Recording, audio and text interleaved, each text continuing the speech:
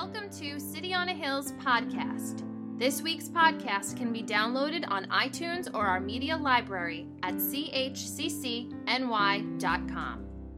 So Lord, I just ask that you would, Father, I ask that you would enliven your word, Lord, the word that you have given me. I ask that it would come forth with power.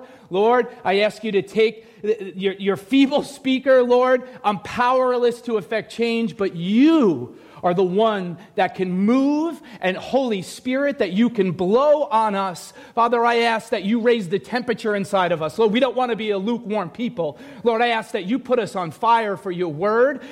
You put us on fire to bring the gospel to other people that are out there, the lost. Lord, help us to see what is at stake. Amen. Well, I want you to look at your neighbor too. How could I start this without having you look at? I want you to repeat with some oomph my title this morning to the person next to you. You are built to scale. Say it. All right, now say it to the other person that you were secretly hoping that you could say it to. I want you to say it to the other person now. You're built to scale. You're built to scale.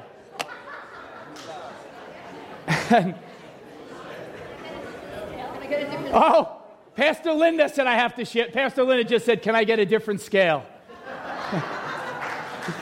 You will understand this, I think, by the end of the sermon, a few minutes in. You will get my title, and I think it's taken me a long time to come up with this title. Megan is probably so sick of me. I threw a million titles out there. But what do you think of this? What do you think of that? What do you think of this? What do you think of this? And then finally, at the end of the week, watching Inside Out on the couch with Jameson, it hit me.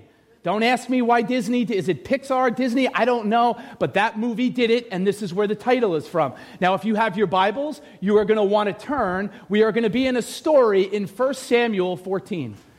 Now, let me say this too and preface this whole sermon.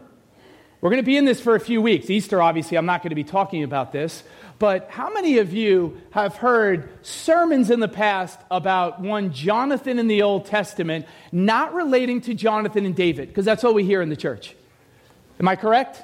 All we hear about is Jonathan's relationship with David. Can we talk about this amazing character in the Bible?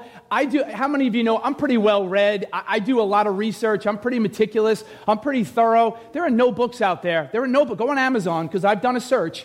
There are no books that are just specifically written about this character in the Bible. There are none that just talk about this guy and his exploits and what he did, although he is venerated, and many through the church, I can give you quote after quote of people that talk about how great this guy is and how God used him. Let's look at his life. Can we take a few minutes and do that? So let's start. I'm going to read you 14 verses. I have to read you the whole story. Don't fall asleep on me. One of those sermons I'm going to build. I'm going to turn up the heat. As we move into the sermon, I'm going to turn it up. All right, let's start from the top. One day, Jonathan, who was the son of Saul, I'm going to do my best as I always do. I'll try to get through this, but for those people, I love it that we're a church. If you've walked with the Lord for 50 years and you know the Bible really well, right? You know all the books. That's great. We love you. But there are a lot of people in here. You may never have heard of this book in the Bible. You may not know who this character is. He is the first king of Israel. This guy Saul, and this is his son Jonathan. One day, Jonathan, son of Saul, said to his young armor bearer, "Come, let us go over to the Philistine outpost on the other side." The Philistines are those hated, this is Israel's arch nemesis, right? Pick like a Marvel character or whomever you want, like a character that has this is their enemy. But he did not tell his father. Didn't tell dad that he was leaving. And Saul was sitting in the outskirts of Gibeah under a pomegranate tree, which is in Migron. The people were with him, about 600 men. Ahijah, whenever you don't know how to pronounce names, I've heard 1,000 different pronunciations of these names. You just pretend like you know, and you sound confident. Ahijah, the son of the Tub, Ichabod's brother, the son of Phinehas, the son of Eli, the Lord's priest in Shiloh, was wearing an ephod. I heard all different pronunciations on this too. Go online and look, it's crazy. It's not ephod. It is not ephod. Don't say that again. That is the one pronunciation that is 100% wrong, and you hear that in the church all the time. It's just wrong. Do not correct me when I'm up here. Between the passes. I'm just kidding. That's just pastoral love right there. A little conversation you got to hear. Between the passes by which Jonathan intended to go over to the Philistines' garrison, there was a sharp rock on one side and a sharp rock on the other side, and the name of one was Bozez and the name of the other was Sina. The front of one faced northward opposite Michmash, and the other southward opposite Gibeah. Then Jonathan said to the young man who bore his armor, "Come, let us go over to the garrison of these uncircumcised." Light bulb should be going off. "It may be that the Lord will work for us, for nothing restrains the Lord from saving by many or by few." So his armor bearer said to him, "Do all that is in your heart. Go then. Here, I am with you according to your heart." Then Jonathan said, "Very well. Let us cross over to these men, and we will show ourselves to them." That's smart. "If they say thus to us, 'Wait until we come to you,' then we will stand still in our place and not go up to them. But if they say thus, 'Come up to us,' then we will go up, for the Lord has delivered them into our hand, and this will be a sign to us." So both of them showed themselves to the garrison of the Philistines. And the Philistines said, "Look, the Hebrews are coming out of the holes where they have hidden." Then the men of the garrison called to Jonathan and his armor bearer and said, "Come up to us, and we will show you something." Jonathan said to his armor bearer, "Come after me, for the Lord has delivered them into the hand of Israel." And Jonathan climbed up on his hands and knees with his armor bearer after him. And they fell before Jonathan, and as he came after him, his armor bearer killed them. That first slaughter, which Jonathan and his armor bearer made, was about 20 men within about half an acre of land. How many of you know this story pretty well? You've studied this story in detail. Come on, you've studied it in details? No? That's probably what I thought. You interested in diving into this? Are you interested in breaking this down right now? You know why I love Jonathan? You know why I love him? I was thinking about it. If we had the Academy Awards for characters, and let's just take the Old Testament. Let's not even go the whole Bible. Let's just go OT. All right, so if we just go OT, I think if we were up here and you're the audience and the Academy Award for Best Supporting Actor in a role in the Old Testament, I think it goes to Jonathan. I think it goes to Jonathan because we know so much about David and we hear about David, but can I say to us, we jump ahead to David against Goliath in 1 Samuel 17, but can I tell us, you don't know that story if it's not for Jonathan. I didn't read that. That's just I know I'm right on. We do not know the story of David and Goliath if it's not for this character and what he does for a nation. He changes a whole nation by one day having the courage and the bravery to do so. But how many of you actually believe this story? You really believe this happened? Vanny, you really believe this happened? Must be. Okay. You believe this story really happened? Yeah, you've been walking with the Lord for a long time. You really believe this happened? I don't know you. Do you believe this story happened? You do? You believe it? You believe this story happened? You believe it. Why? Why do you believe it? Dr. Vic is back in the house. How you feeling? We'll talk later. Everybody's like so uncomfortable right now that we're just having a little conversation. How about on this side of them? You really believe this story? You really believe it? You do? How about can I give us some history? You want some history related to this story? All right. Thanks, Steve. It's the end of World War I. By the way, I have a history background too, right? If you don't know, and how about Jamal's sermon last week? Wasn't that great? Right? He's also got that history background. The pull-up arm, you know how hard I wanted to come up last week and just bang out pull-ups. That's all I saw when that thing was up there. Anyway, so end of World War I. It's 1918, all right? World War I, you with me? And here it is. We are in we're in Palestine. I'm sorry. We're in Palestine. So it's the end of the war. And here are the British. The British troops have come to a place called Michmash.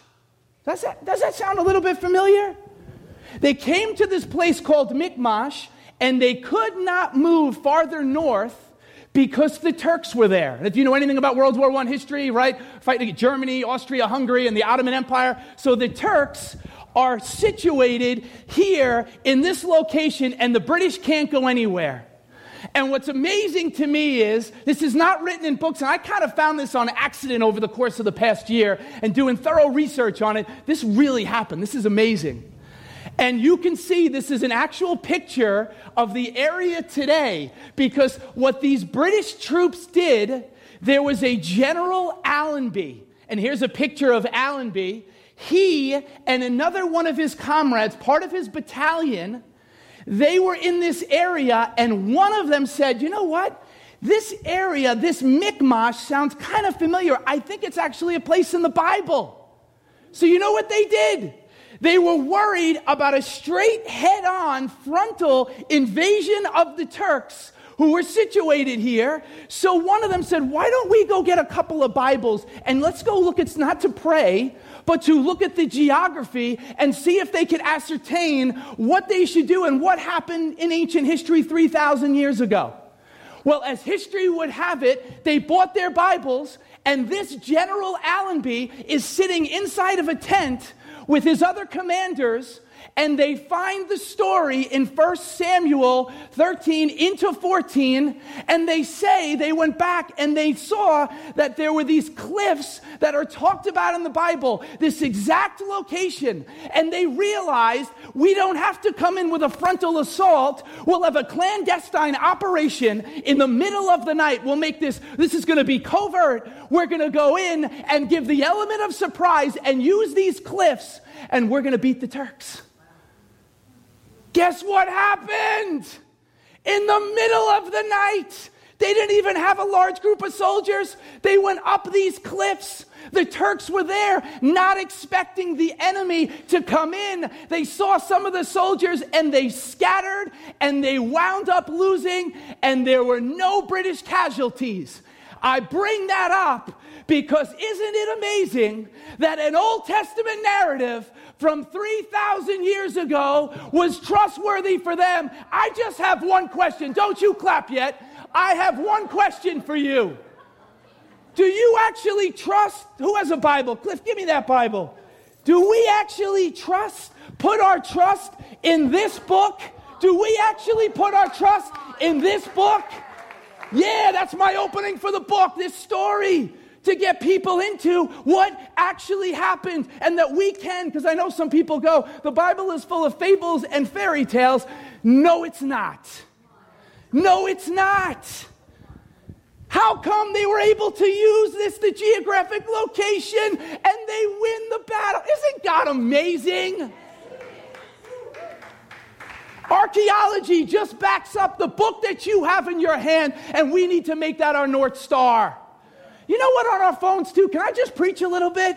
I hope the Bible app is above Facebook and Instagram on our phones. I hope we're spending more time in the good book than we are on these other social media apps that have no bearing on our lives. Death by distraction. And the people that didn't clap, I know, because, hey, listen, I'm in the same world as you. I find myself, this morning, I got up at 3 o'clock.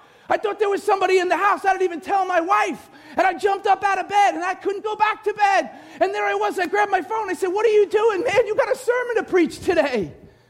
Let's go. That's free. That's just kind of threw that in there. But here's our guy, Jonathan. Don't you love that? That's a great story, right? And here's Jonathan, and we read that story. Can I give us the background, though? Just a couple of more verses. I know maybe you're a little bit full right now with the Bible. Can you take a little bit of dessert? Can you take some dessert? You got room for that? All right, can I give us the background? Because I don't think you fully understand what's happening in Israel at this time, how afraid they are. Let's back up to chapter 13. Just a couple of verses. The Philistines gathered together to fight with Israel. So we were in 14. This is 13. 30,000 chariots and 6,000 horsemen, and people as the sand, which is on the seashore in multitude. And they came up and they encamped in Michmash to the east of Bethaven. When the men of Israel saw that they were in danger, for the people were distressed. Look at this. The people hid in caves, thickets, rocks, holes, and in pits. This is the Israelite people. The Israelites. This is what, look at them. They're hiding. I've never seen that word. Thickets, I don't know anywhere else in the Bible that you find that word. But there actually are. There's all these caves that are there. There are all these hiding spots. the Israelites are afraid. Remember what I said before? We just jump ahead to 1 Samuel 17 when David comes out and he goes up against the uncircumcised Philistine, Goliath, and he takes him out in the valley of Elah. But how come we don't look at this story and it doesn't get the kind of attention that it should? Because if it's not for a guy named Jonathan, when everybody is holed up and everybody's afraid, if he doesn't have the courage to come out and fight, what happens to the children of Israel? What happens to them? And then look, here's one more passage. I promise, the last one. Now there's no blacksmith to be found throughout all the land of Israel for the Philistines. Look how smart they were. These Phoenician people, right? These Phoenician people, very smart, seafaring people, they said, lest the Hebrews make swords or spears, but all the Israelites would go down to the Philistines to sharpen each man's plowshare, his mattock, his axe, and his sickle. So it came about on the day of the battle that there was neither sword nor spear found in the hand of any of the people who were with Saul and Jonathan, but they were found with Saul and Jonathan his son. Are you kidding me? So what I read to you from 1 Samuel 14, none of the people have weapons. You have the king that has a little bit of weapons, and you have the prince, his son Jonathan, he has a little bit of weapons, but nobody else has weapons.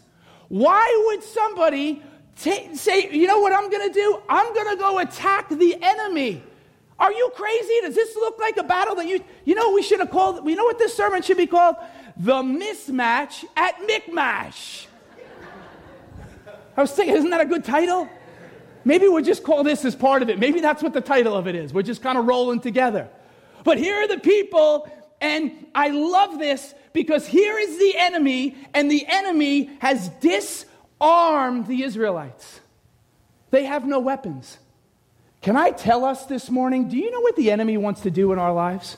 The enemy wants to disarm us. The enemy, before he defeats us, he says, I want to disarm you. I don't want you to have any weaponry. I want you to be impotent. I don't want you to realize what you actually have. He doesn't want us to know the potency and the power of the God that lives inside of us. So he says, let me disarm them so that they can't fight back. That's what the enemy is doing to us today. Distracting us, disarming us, keeping us away from the Word, keeping us away from church, keeping us away from small groups, keeping us just busy, not committing all these crazy crimes, not committing all these big offenses, and we walk around and we go, I'm good, because I go to church once a week, I'm good, but it's the screw tape letters, and it's the elder demon saying to the younger demon, let's just keep them busy.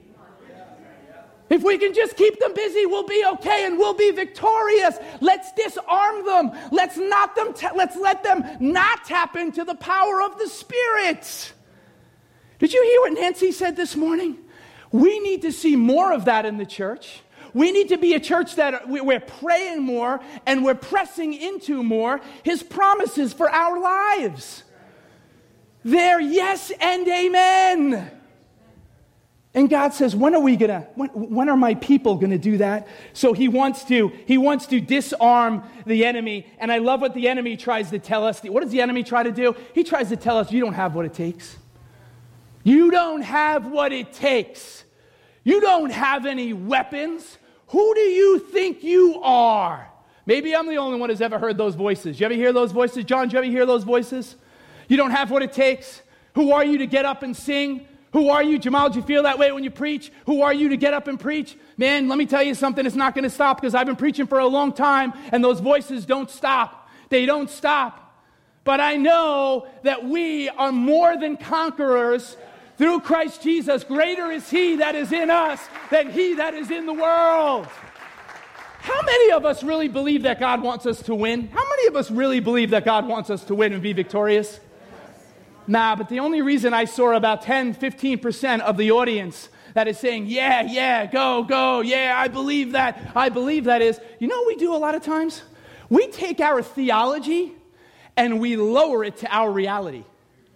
Instead of taking our reality and bringing it up to our theology of what the Bible says about us, that we're the head and not the tail, and that we are victorious through Christ Jesus, we take our situation and we pull our theology down and say, yeah, that's good, but look at the situation I'm in, and I'm here with a message this morning that it's time for us to take our situation and pull it up to what God says about us in His Word.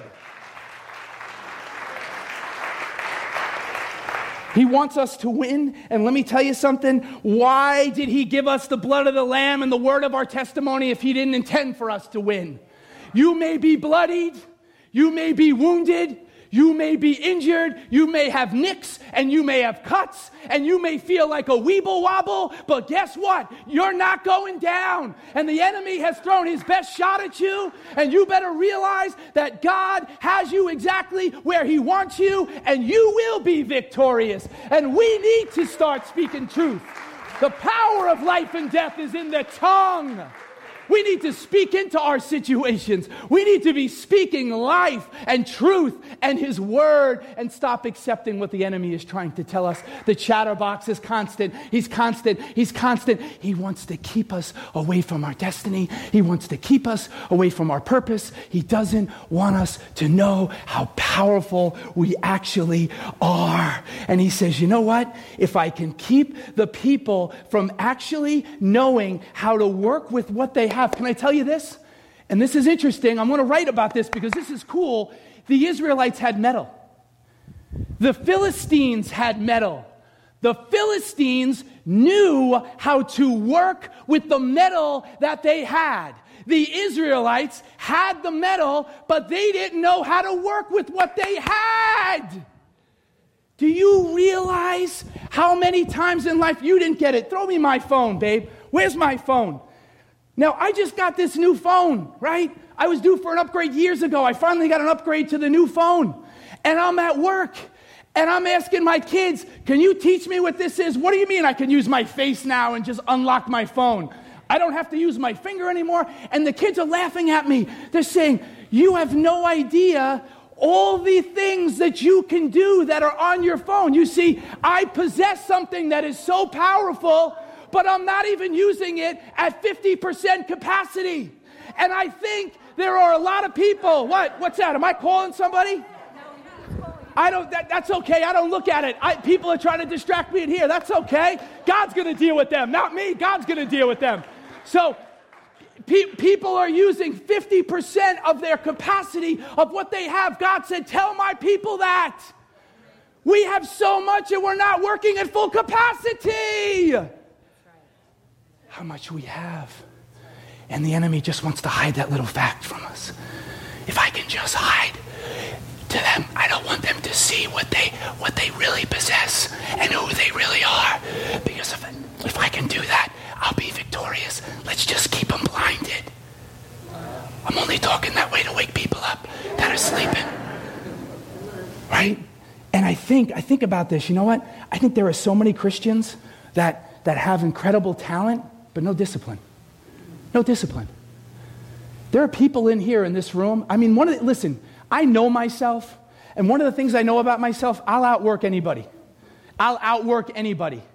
I'm not going to stop. I'm disciplined, and I'm going to go at it. There are people in here, you are so talented, but you have no follow-through. And I'm not beating you up. I'm just talking truth as a pastor.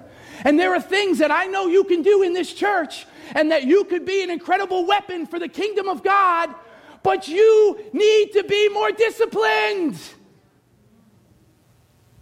It's supposed to be silent when I say things like that. It's true, though.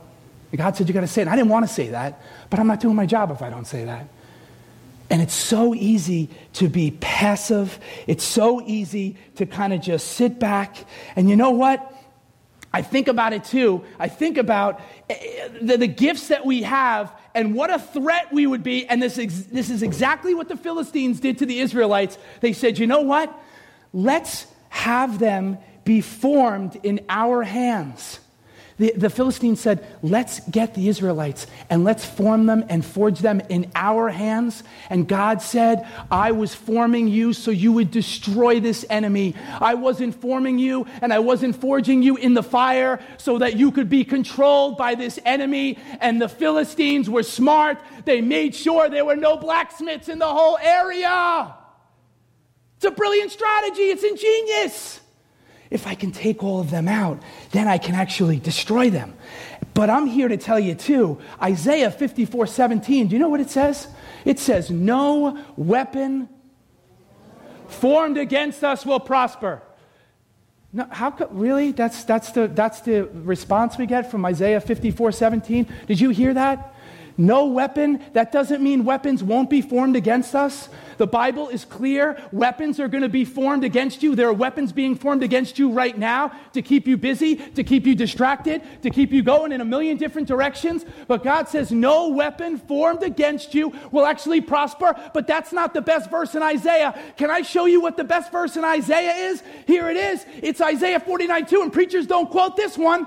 He made my mouth like a sharpened sword. In the shadow of his hand, he hid me. He made me into a polished arrow and concealed me in his quiver. You see, God says, you are my secret weapon, that not only are you going to be dodging Matrix-style arrows that are coming at you, but you have in your quiver, I have given you arrows to shoot back at the enemy. That you have the power when it comes to your health. You have the power when it comes to your finances. You have the power when it comes to your kids. You have the power. No weapon formed against us will prosper. No weapon. Enemy. Does anybody feel like you're in overtime? You're in overtime with the enemy? You're just fighting? Anybody you feel like you're in overtime?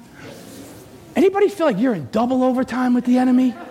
You feel like you're in triple overtime? That you're just battling, that it's a nonstop battle and you're going at it?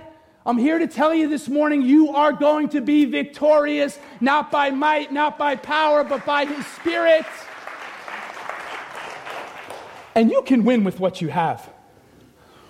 You can win with what you have. No, you didn't hear me. You can win with what you have. Jonathan did not have a whole squad. Jonathan had one dude who was his armor bearer, and what do you think this armor bearer was like?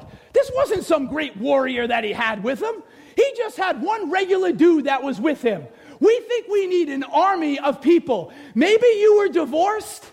You're divorced and you're looking at it going, how am I supposed to move on? Guess what? That person, maybe they're not in your story anymore, but God said, you know what? I know what I'm doing and I'm leaving things out on purpose. If God left something out, he says to you this morning, I did it on purpose. You may be outmanned, you may be outnumbered, but you have to know that he's with you in the battle.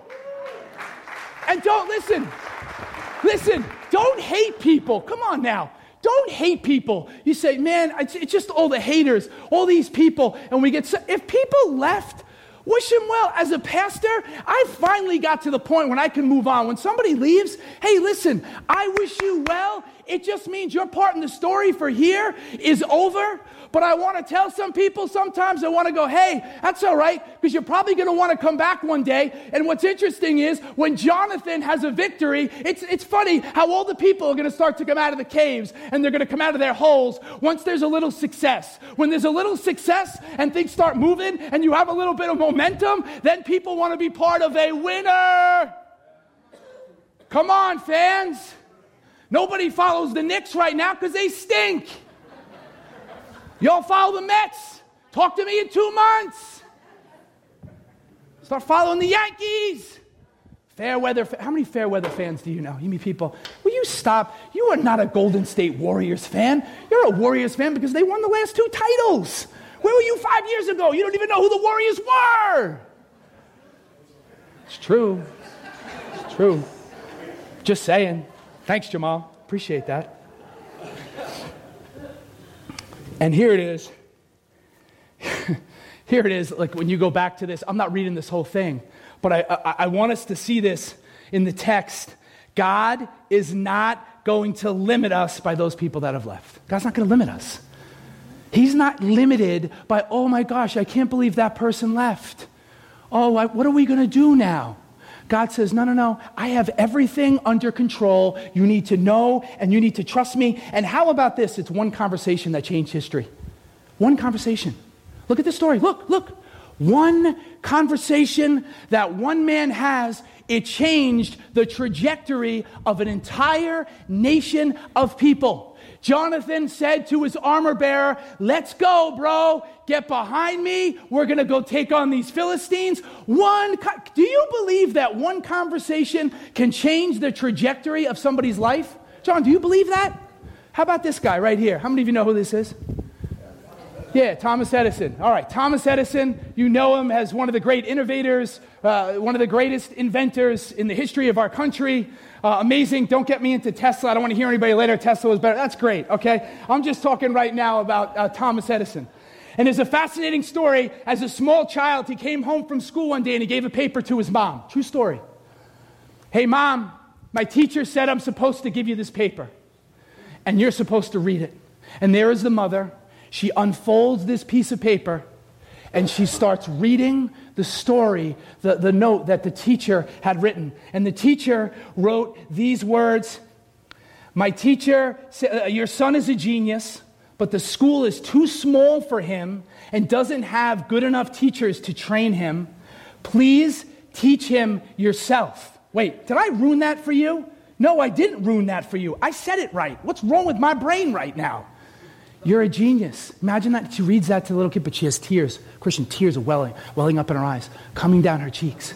She says this, and there's the little boy, right? He doesn't know anything. I guess the teacher said, I'm a genius. Can't teach me or I have to go somewhere else. He doesn't think about this until later on in life. His mom has passed. He is in the house, and he's going through her belongings. And he finds a box. Can I show you what the letter really said? Here's what the letter really said. Your son is mentally deficient. We can't let him attend our school anymore. He is expelled. Edison became emotional when reading it and wrote in his diary, Thomas Edison was a mentally deficient child whose mother turned him into one of the century's best inventors. And it changed my destiny.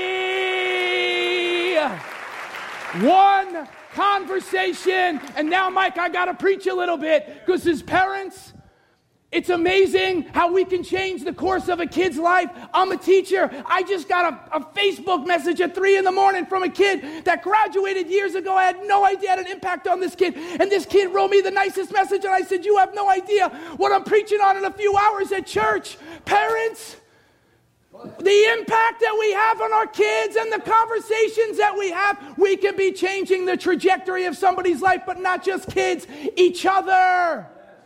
When we choose to give life and speak life into situations and not death and not judge and lift people up, that's what the church is.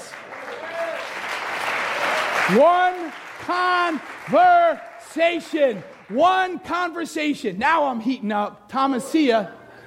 And then look at this. Look what it says. Jonathan intended to go over to the Philistines. You know one of the lessons in this story is, and I want to write about this, being intentional. My mom has talked about this for years. I picked it up too when I read like John Ortberg and Dallas Willard, some really smart dudes. Being intentional in our faith. It's not enough to think of things. Can I be honest with you too sometimes? People will come up. Sometimes don't ever come up to me after a sermon because you wouldn't do this. You're too smart, right? But sometimes people come up and go, I got a great idea for a sermon. I know you mean well. Pastor Linda, having an idea for a sermon and actually, no. I love when people send me emails, these stories, and that's great.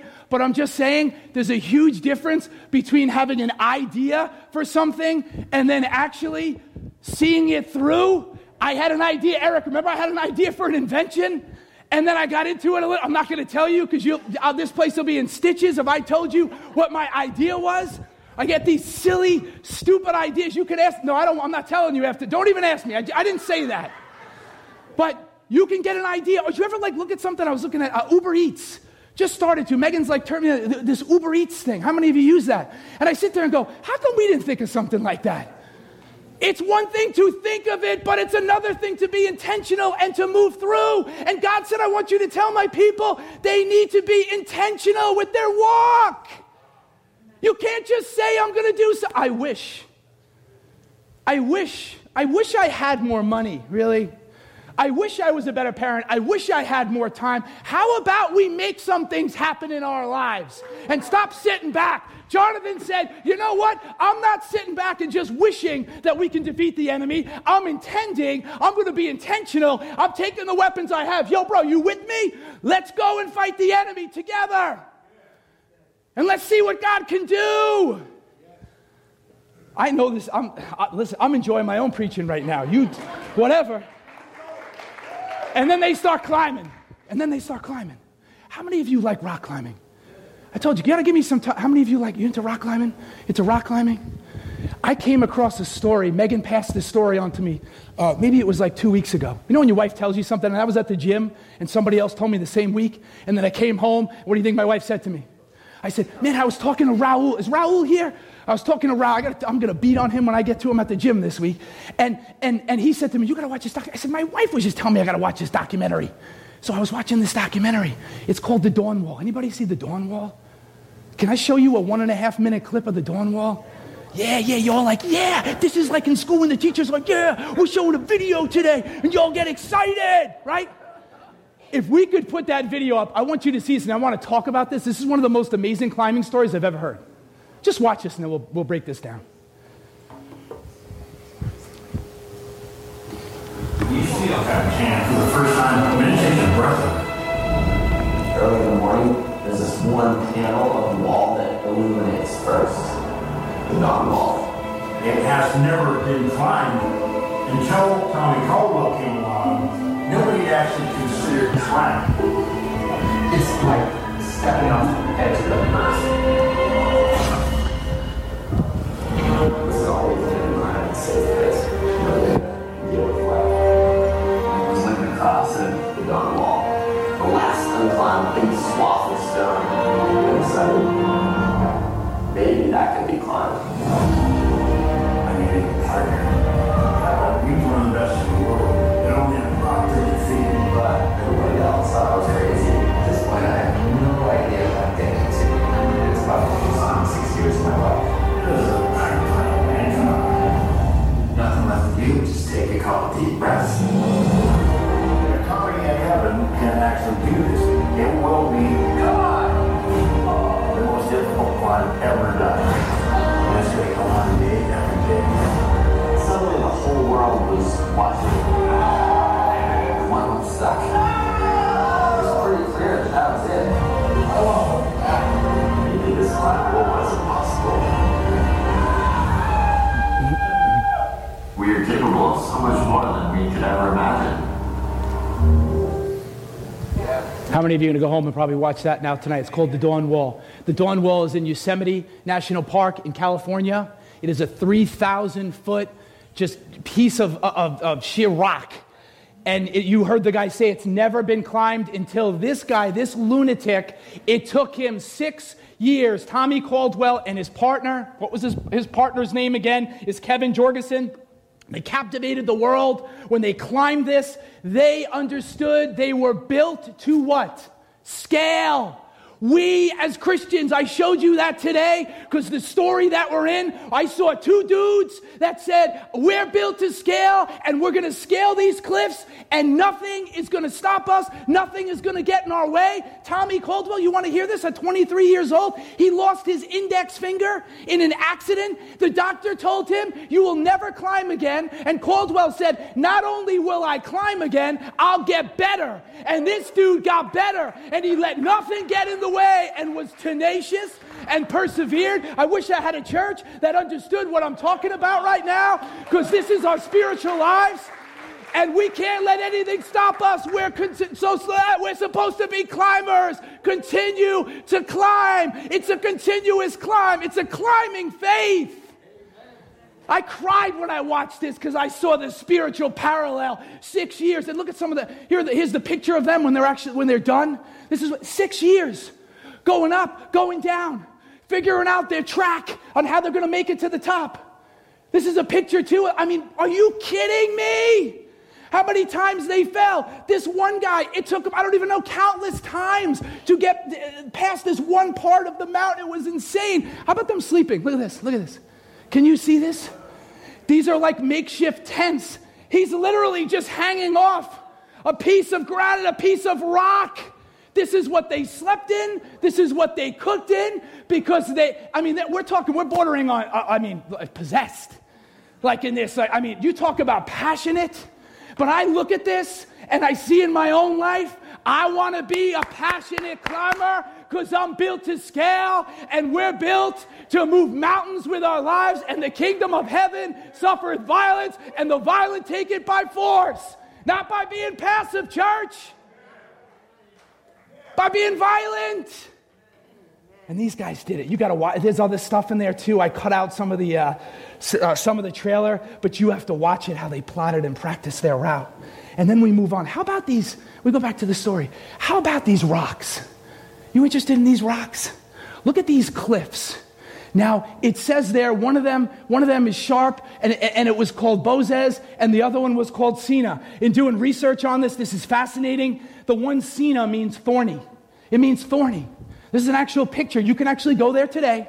And if you go there, and I'm thinking about it, isn't our walk a lot of times laborious? And can it be really thorny? When God asks us and he says, I need you to forgive that person, and it's painful as you're reaching out, and I see Jonathan and I see the armor bearer, and it's a thorny part of the cliff, but they have their pain and they're struggling, but they say, you know what? I'll humble myself and I'll forgive that person. I'm going to serve that person. I'm going to love that person like Christ loved the church. It's not going to be easy. It's going to be difficult, but I'm going to continue to climb. Do I have any climbers in the house? I'm not letting up. And how about the passage? Did you notice in this text too? This blew my mind. The writer spends more time talking about the passages than he does the actual victory. Get this, this is important. He spends more time talking about the passages that they have to navigate than he does the actual victory. There's like 2 verses that talk about the victory because sometimes it's about the passages and what we have to go through as Christians. Don't you wish sometimes you had somebody to talk to you about the passages, maybe when you were younger? Maybe you didn't have parents. I don't know. I'm just talking now. Maybe you don't have parents that told you this is what it's like to get up at 6 o'clock in the morning and you have to go to work when you're tired and you have to navigate this and you have to support your family. You have to do this. Don't you wish you had somebody to tell you that? Jamal, aren't you glad you have people to tell you what it's like to navigate the passage of getting up here and talking to people all the time? Don't you wish you had people that would tell you what it's like to parent? Don't you wish you had people that could tell you anything in life, things that you're doing? The passages. And then on the other side, what's on the other side? The other side is, it means slippery in Hebrew. So you have one side, it means thorny and rocky, and then you have on the other side, it means slippery. And you know what I'm thinking? I'm thinking about failure. How many of you suffer sometimes from the fear of failure? Oh, wait till Easter. I got a story that's going to knock your socks off on Easter. But it's not Easter. And you think about it, listen, how slippery it is as we go up, and the farther you climb, you look down and the farther you're going to fall. I don't know if I have what it takes. I don't know, but you keep climbing. It's slippery, but you keep moving and you keep trusting and you keep trusting. You keep trusting. You keep moving. And then look at this, Mike. Look at this in verse 11. Both of them showed themselves to the garrison of the Philistines, and the Philistines said, look, the Hebrews are coming out of their holes where they have hidden. Now, who's a military guy? I have any military people in the house? Who's a military person? Lebo, where are you at? Lebo, don't hide in the back. Lebo, where are you? Lebo, look at this. Look at this. Look at this. Russ, too. Russ. I'm going to go to Russ because he's closer, all right? You know I love you. Look at this. It says, so they showed themselves to the garrison. Is that the dumbest strategy you've ever heard in your life? Come on, saints. Come on. Is this the dumbest strategy you've ever heard in your life? Hey, let's go show ourselves to the enemy. And they have the high ground. If I'm this guy, I'm going, dude, I'm out. Dude, I'm out. There's no way I am following you anywhere. This is like, the Navy SEALs would cringe if they saw this strategy. This is not how you fight. You try to get the high ground, right? You want to do things in darkness. You don't want the enemy to see you. Who's with me on this? Do you want the enemy to see you? You don't want the enemy to see you? How crazy is this story? And what I love about this, when they do this and they show themselves, it makes me think of in the Bible. You know, people did a lot of dumb things in the Bible. Did you ever read your Bible? Yo, Noah, I need you to build an ark. Huh? You want me to build an ark? Why am I going to build an ark? I don't see any rain. Why am I going to build an ark? That seems pretty dumb. Seems pretty dumb. Hey, Moses, take your staff and put it down on the Red Sea and the water is going to part. That's pretty dumb. Okay? Hey, David, don't take a sword. I want you to go against that big giant Philistine right there, and I want you to go in the valley of Elah. Take a slingshot and a couple of smooth stones, because the smooth stones are really going to help you. And I want you to go fight that guy. Hey, Mary, I need you to tell Joseph that, yeah, the baby is not his, but it's born of the Holy Spirit. Yeah, that seems kind of dumb. And Jesus says, yeah, you know what? I'm going to go to a cross, and everybody thought it was kind of dumb, and it didn't make much sense. But sometimes God says, I want to confound the wise with the weak things of this world. And sometimes things don't make sense, y'all. They just don't make any sense. That's why we have to have faith. Faith is the substance of things hoped for, the evidence of things not seen. What is this walk without any faith? And you know what I want to write about in this? I want to write about how vulnerable they were.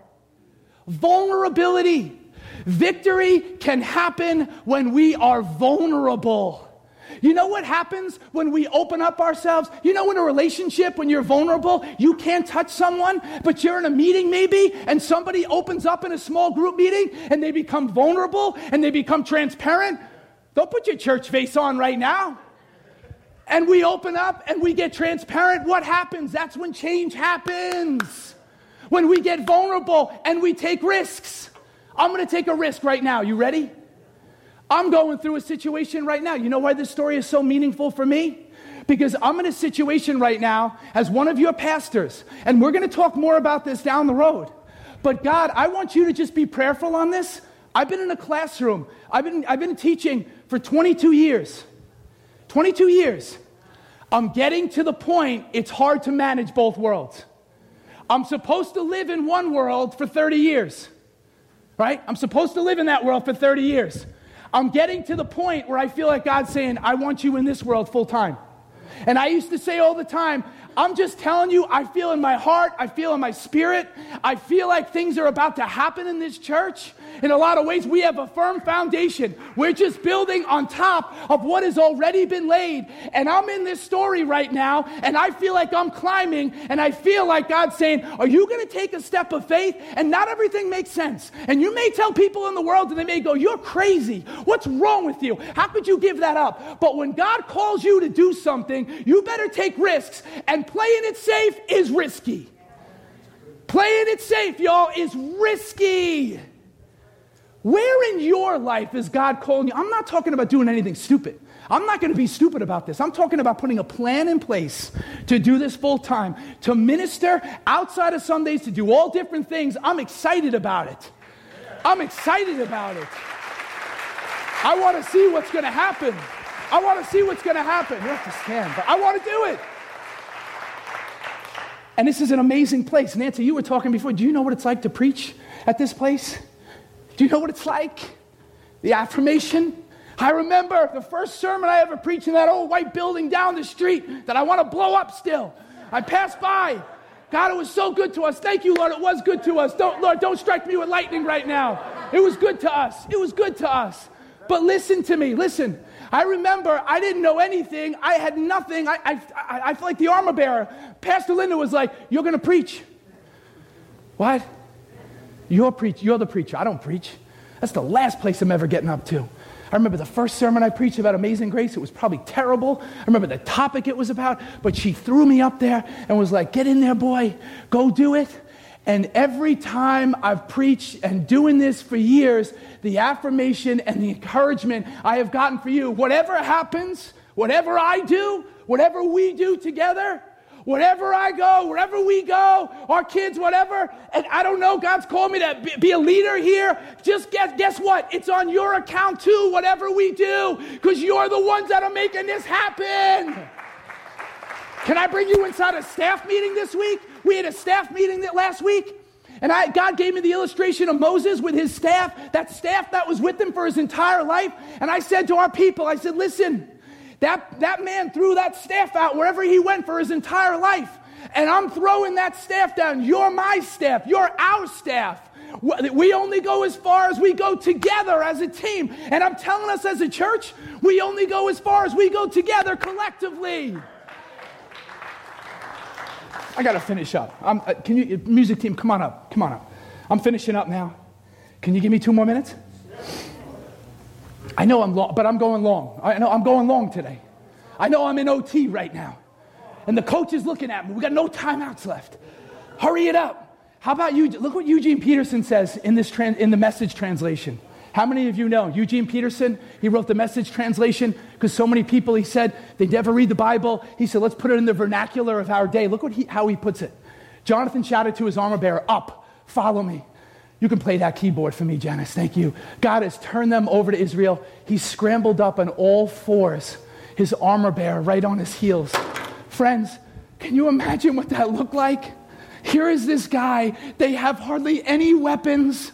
They're outnumbered and they're outmanned. But this guy, like a dog, gets down on his hands and his knees and he says, I'm going to climb and I'm getting to the top and I'm taking the enemy out. And he talks about an enemy that's already defeated. He talked past tense. And where do you think, by the way, I said it to you when I first read the text. Come on, you better love the Bible. He said he was uncircumcised. These uncircumcised Philistines. Where do you think David got that when he went in the valley of Elah? He called Goliath uncircumcised. And you may be asking, where was Jonathan then in the battle? I don't know where he was in the valley of Elah, but all I'm going to tell you is, I think David looked up to Jonathan and Jonathan was his hero. He looked and knew this story of Jonathan climbing up on his hands and his knees. And here's what I'm looking for today. I'm looking for some people that are climbers. How many climbers do I have in the house? How many climbers do I have in the house? Listen, you are built to scale. And I can't even follow these notes. Here's the last thing I just want to say to us. Here's the last thing. Because this really bothers me. And I told Megan about it, and she's like, man, you got to talk about that. Here is Saul. Where was Saul sitting under? The pomegranate tree. You know what the pomegranate tree represents? It represents luxury and comfort and ease. Here is the king of the people who is supposed to be fighting in a time of war. He's taking it easy, chillaxing under a pomegranate tree when he should be leading his troops into battle. And here's what's crazy. I promise this is the last thing. We talked about the ephod. I said it in the text. And what's so interesting, I wish I had more time, but I don't.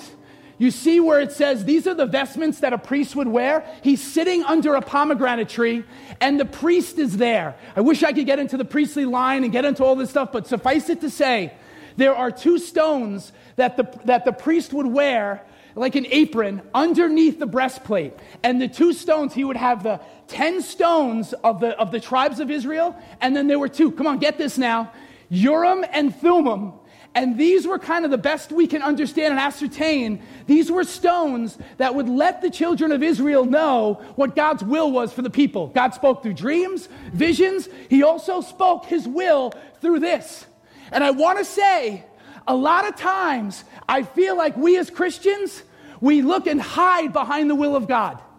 We hide behind it. Here is Saul waiting under the pomegranate tree in the place of ease, in the place of comfort, and he's waiting for the priest to tell him what God's will is. And here is his son Jonathan, who does not wait. Did you notice God never told him anything? Did you notice in the story, God never spoke anything?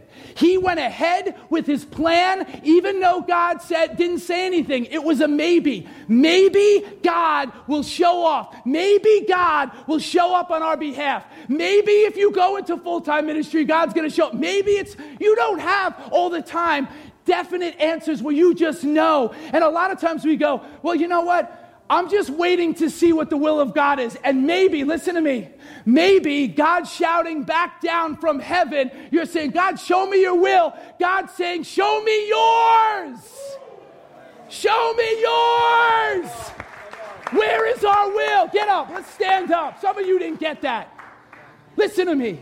We're waiting for answers, and we're waiting for God to constantly direct us, and we should. God wants to direct his people. But sometimes God is saying what he said to Jonathan. I'm scriptural on this. God, the Bible backs me up. That sometimes God is saying, show me your will. It's by his Spirit that things happen, but he's looking for a people that will say, you know what? I'm going to believe in you, and I'm going to trust you, because I think this is what you're saying, and that's what I'm going through right now. I got a witness in the house. That's what I'm going through. Come on, church.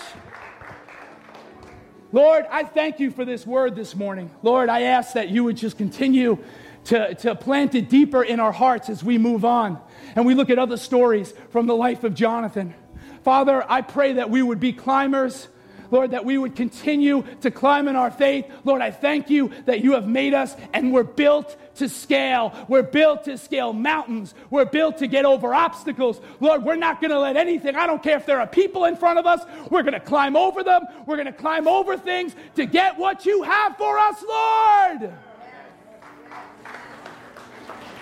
You receive this word this morning. Just let's just clap right now to him. Let's just clap right now. You receive any of this in your heart.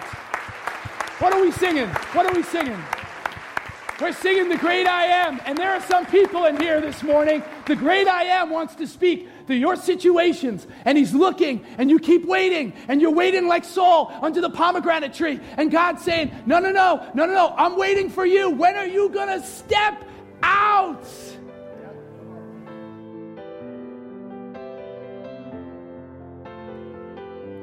Thanks for listening to City on a Hill's podcast. For more resources, visit us at chccny.com.